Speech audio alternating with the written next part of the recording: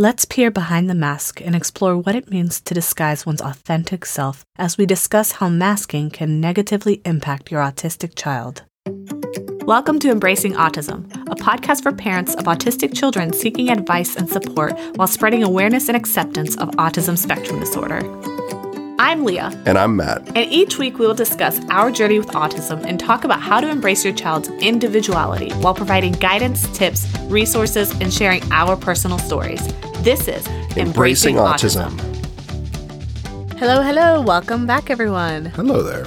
I always don't know what to say for the intro. Hello is always good. Hello is good, right? Yeah, it works. So today we're going to be talking about masking, which is perfect because I feel like that's part of the reason why I struggle with the intro. There you go.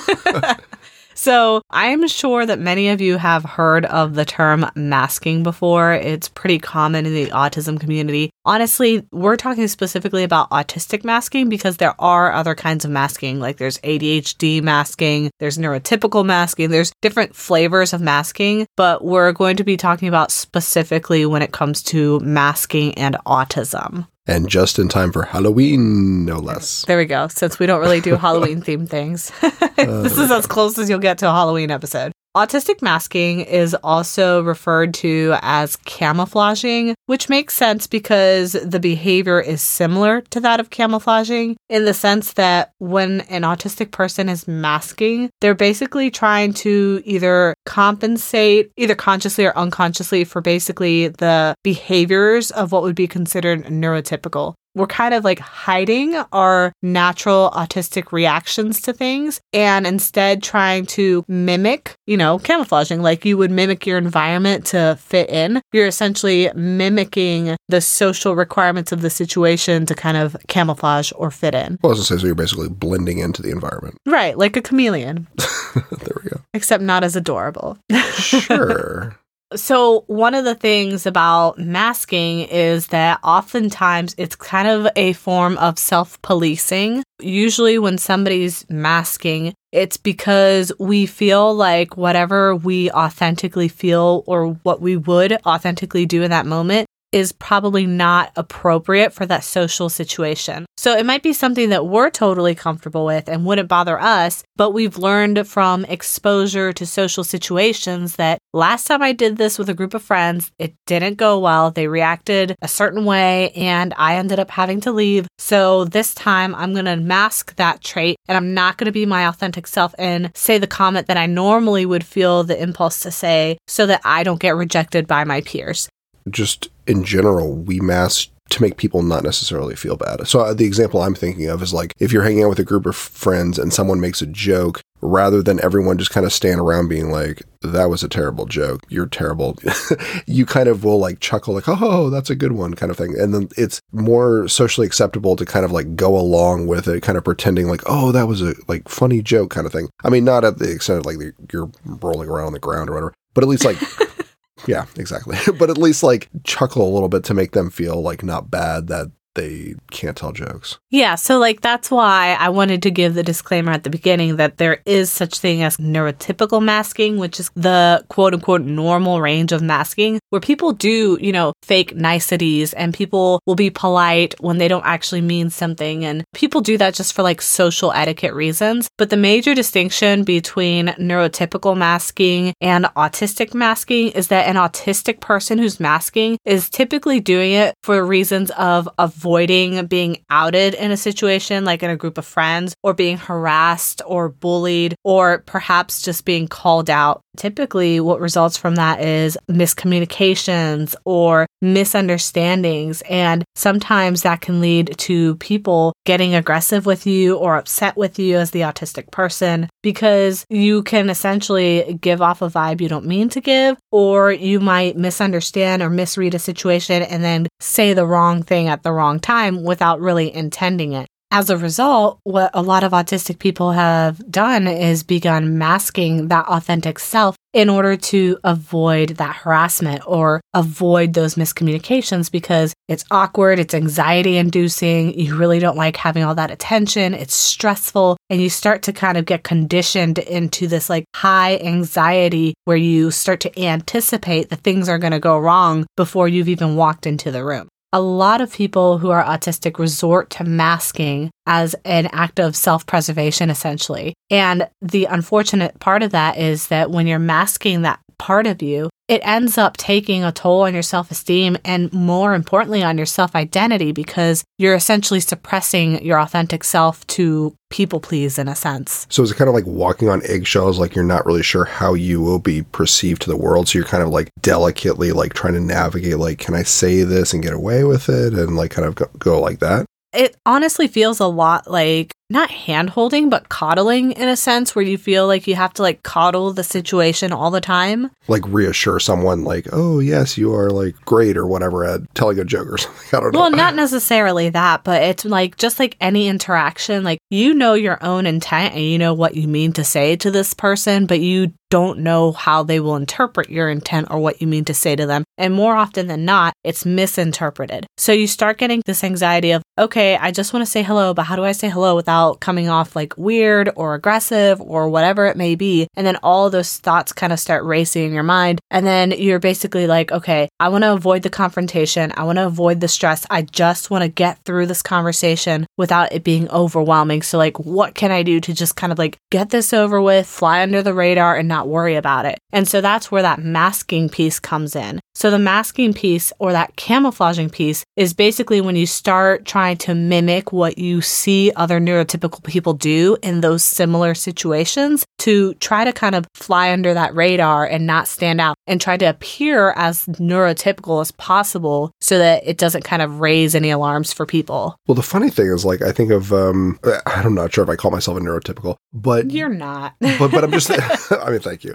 But you could say allistic. Okay, allistic. Allistic means not autistic. Something so different. You could still be neurodivergent, but just not autistic. Well, because I'm thinking like, okay, even from my perspective, like I don't necessarily try to think about trying to conform to what like the typical average person is doing. Because it's almost like you want to be taken as like an individual and having like unique ideas and thoughts. So you don't want to kind of like fade into the background. So it's almost like from your perception, you want to try and fit into kind of the masses. And then from mine, it's kind of like be unique, be different, try and be special, come up with a new idea kind of thing. So the problem in my experience has been that when you are autistic from a very young age, whether or not you want to, you end up standing out and you end up the odd one out. So like when I was young, I definitely stood out. I was always kind of isolated in my corner. I was never really able to get into that group of friends. Elementary school, like just playing tag or building sand forts or whatever you may do as a child. I was never participating in that because it was always awkward and hard for me to engage in those activities. So I would be the kid who is sitting at the picnic table just reading during entire recess. I never played with my peers really. I did try because I did yearn for those connections, but every time I tried, I failed. And so I learned not to try anymore. So that's when I would kind of pull back and isolate. And then as I got older, I realized, oh, if I mask, people are more likely to engage with me. So I kind of learned that there's different techniques and things that I could do to kind of earn the love of people, essentially. So for me, it's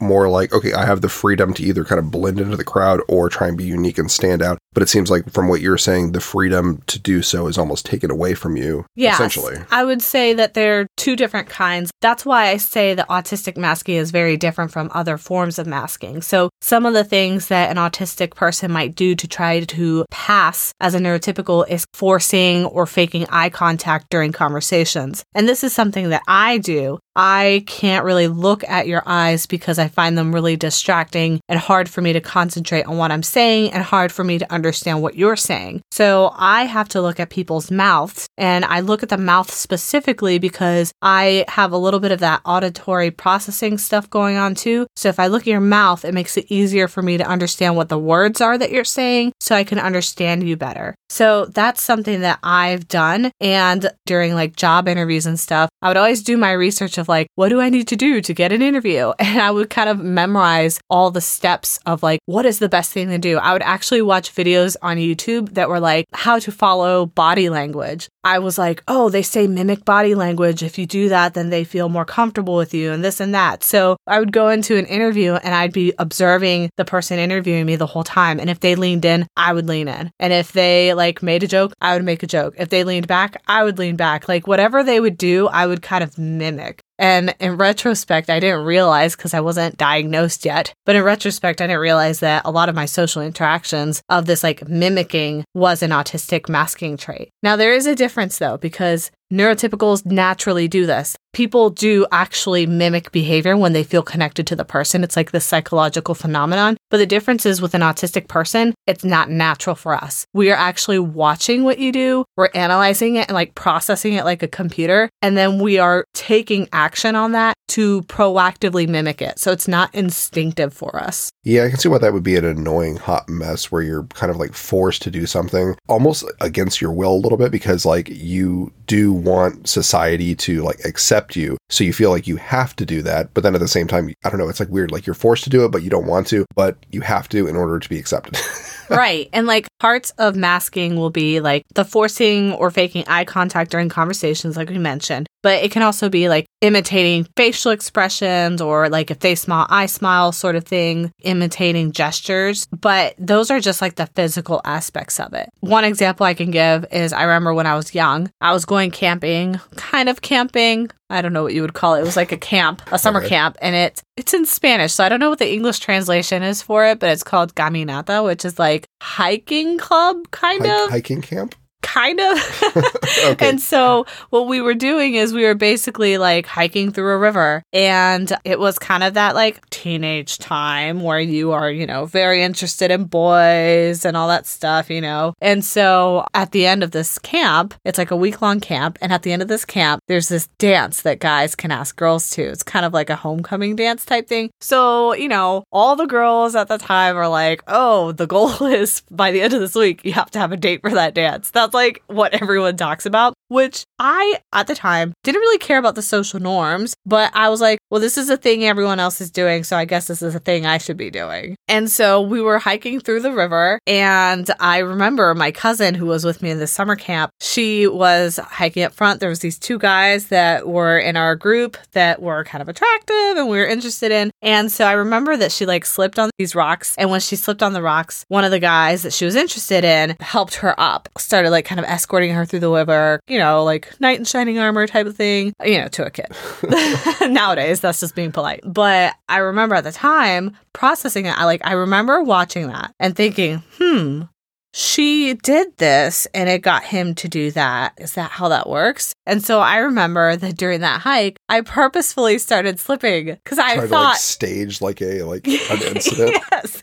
Like I was purposefully making myself slip because I thought that if I did that one of the guys would come and help me. But like, it's like things like that where I started seeing human interactions and like observing them. And I was like, okay, what did they do in that situation? I'm going to do what they did. And my brain would say, oh, that must mean logically the same thing will happen. And I didn't understand that that's not how humans work. Society and communication and relationships are way more complex than that. I saw it as very like input, output, like you input this equation. And that's why I said that it's kind of like a computer thing, because it's kind of like you're programming your brain. As an autistic, you're basically observing all this human social information, and every single thing that you observe, you're like downloading into your database. So it's like every time you're watching something, you're memorizing it and downloading it. You're memorizing it and downloading it. And then in the future, if you see that situation, you're like mining through your data files in your brain, and you're like, where's that file about what to do when you want a guy? Oh yeah, that one. Pull that one out. Oh, slip. You know, like that's kind of how... It seems like the least effective way to like do something.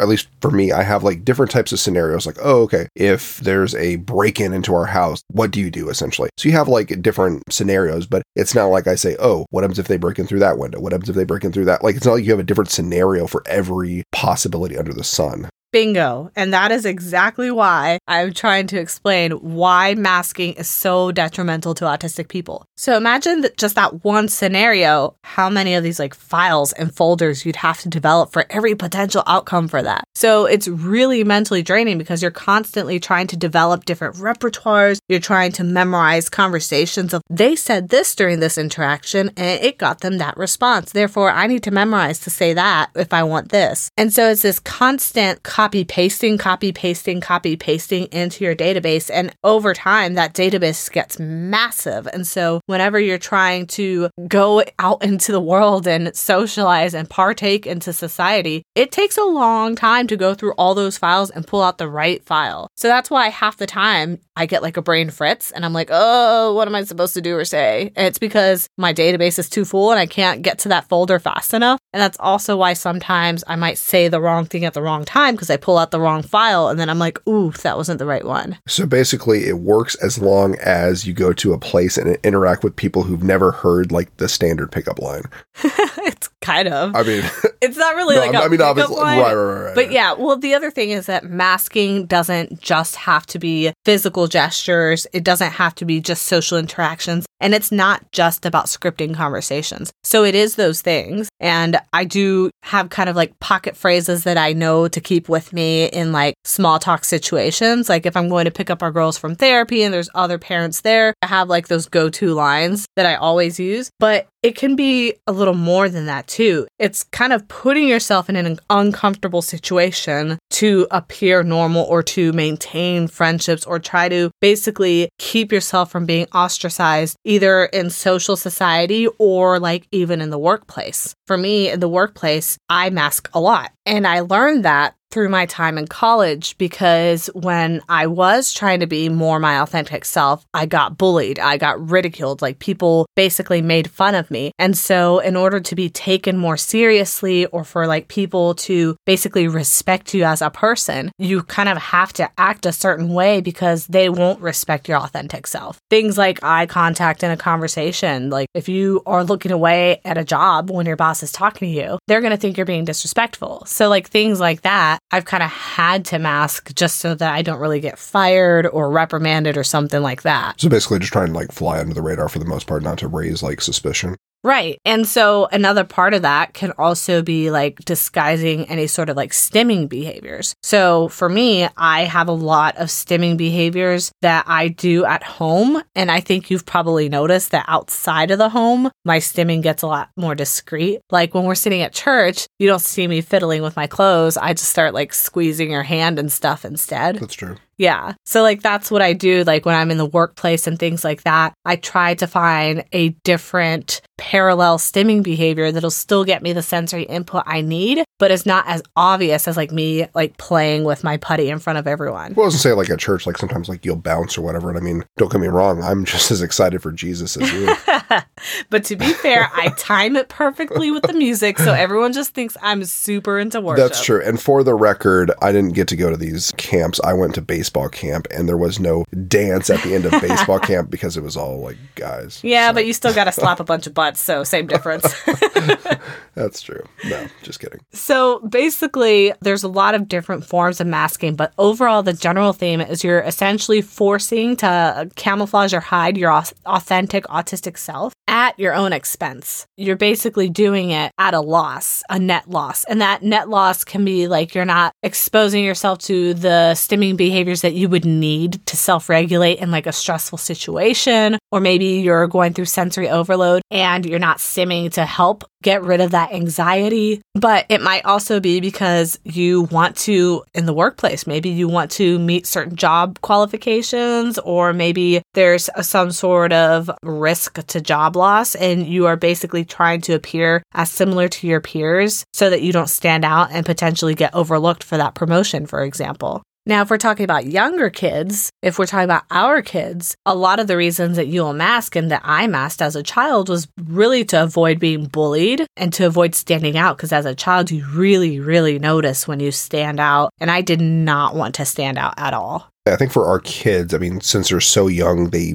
are just barely, I mean, they're both in pre-K. So, I mean, they haven't really gotten into the peer pressure or just like social settings as much as like when you got bullied. But I do see like with some of the adults for like our girls, they'll mention little things about make sure like you're looking me in the eye. And I kind of like cringe because I'm like, that's not a high priority for like me and like my girls where I want to teach them like, oh, always look in my eyes when I'm talking kind of thing. And I mean, for like them, their stimming behaviors, it's not like we are holding their hands down if our oldest wants to flap or anything like that. I mean, we let her be like her authentic self as much as possible. Right. And I mean, that one really bothers me about the eye contact because I cannot concentrate on what you're saying if I'm looking in your eyes. So I can only imagine how they're feeling because I know, especially the youngest one who's like super ADD, there's no way she's able to process that information. That's one of the things that we do is just free the stim. But, as long as it's not harmful, we're all about letting them stim and just be their authentic selves. There's also a bunch of negative effects to masking, and that's basically why we are such proponents for allowing people to be their authentic selves and allowing autistics to feel comfortable, especially at home with you as the parent, as like that safe space to be their authentic self. And this is for several reasons. One, as I mentioned, is masking is really, really exhausting and it can lead to fatigue. I personally was diagnosed with chronic fatigue and it really takes a toll on you. Masking really does take a whole lot of effort. I think people underestimate how much brain power it takes to basically do mental gymnastics while trying to have a conversation. Like that example I gave before, it's like try to do calculus while also trying to figure out what answers to give to people about questions that you don't know what they are. Meaning these are questions that you might know what the actual literal words are, but you don't understand the societal and social constructs to them. So you don't really know how you should be answering. And you have to do all that like mental file finding to find the appropriate response. So that's really exhausting. It takes a lot of effort. The other thing is it can also change your self-perception or self-identity.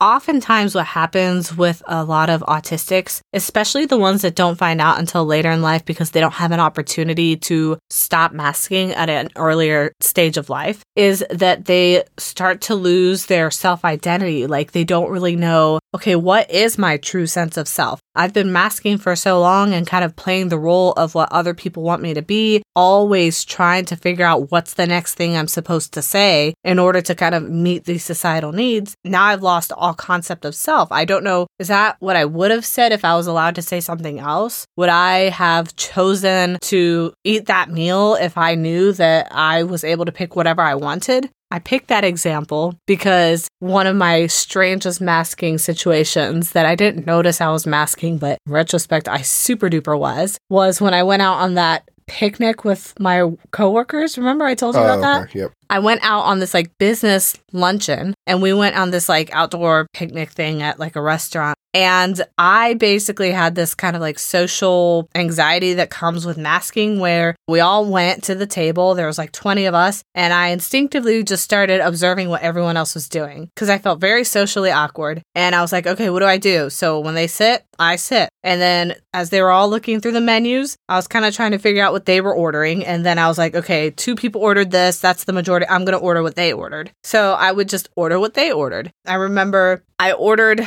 a burger and the burger came to me, and I like my burgers medium well to well, and it came to me almost rare. And food texture is a big thing to me, which is like sensory disgusting to me. And because I was so socially uncomfortable with the situation, I just forced myself to kind of eat it because it felt too weird to ask for them to replace it because I was having anxiety about this is really going to make everybody look at me and there's going to be like this unwanted attention and I just want to like sit in here and like fit in with everyone and I just want to do what they're doing. And so like that's a perfect example of how masking has happened in my life, even in adulthood, where I don't really notice I'm doing that until well after the fact. Well, the good news in that situation is at least they didn't spit in your food, like, because you sent it back to the kitchen. Like, it's always like the joke, like, oh, if you send food back to the kitchen, it's coming back with something else on it. So at least you're clear there that it wasn't tampered with. Well, yeah, because I didn't send it back. Right, yeah. That's what I was saying. So you struggled up front rather than to be honest, though, probably would have tasted the same to me because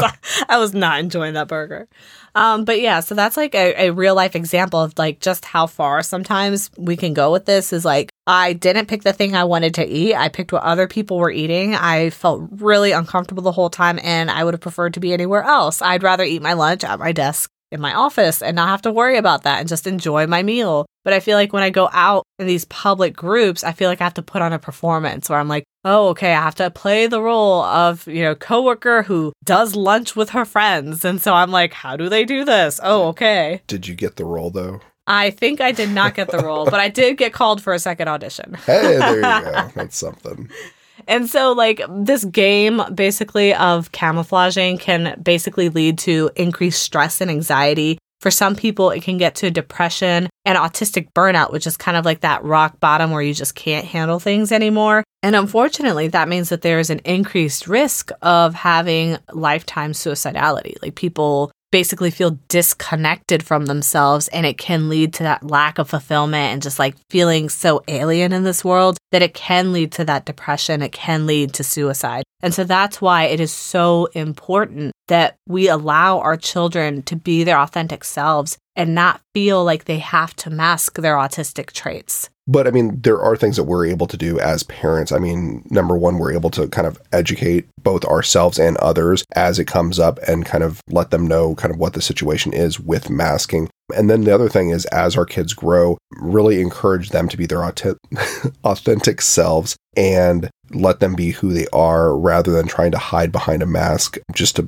please the general population, because no one's going to be happy doing that. I mean, people are miserable doing that. Right. A lot of people who are masking might even refuse their accommodations to not stand out. That's another risk, is your child might struggle more academically. They might struggle more at the first job if they are kind of like, no, I don't want to ask for accommodations because I don't want to stand out. I don't want people to know that I'm autistic. I would just encourage letting them know, like, hey, it's okay to be autistic. It's okay to have these accommodations. These accommodations allow you to be at an equal playing ground to everyone else. Don't feel bad to need that. Don't feel bad that that's something that is helpful to you, because it's not a detriment to you. It doesn't make you any less of a person. It doesn't make you less smart or less valuable. Just accept that these accommodations are part of autism and that it's okay to have them. And one thought I keep having that keeps popping up in my mind, the world is already broken. So basically, to try and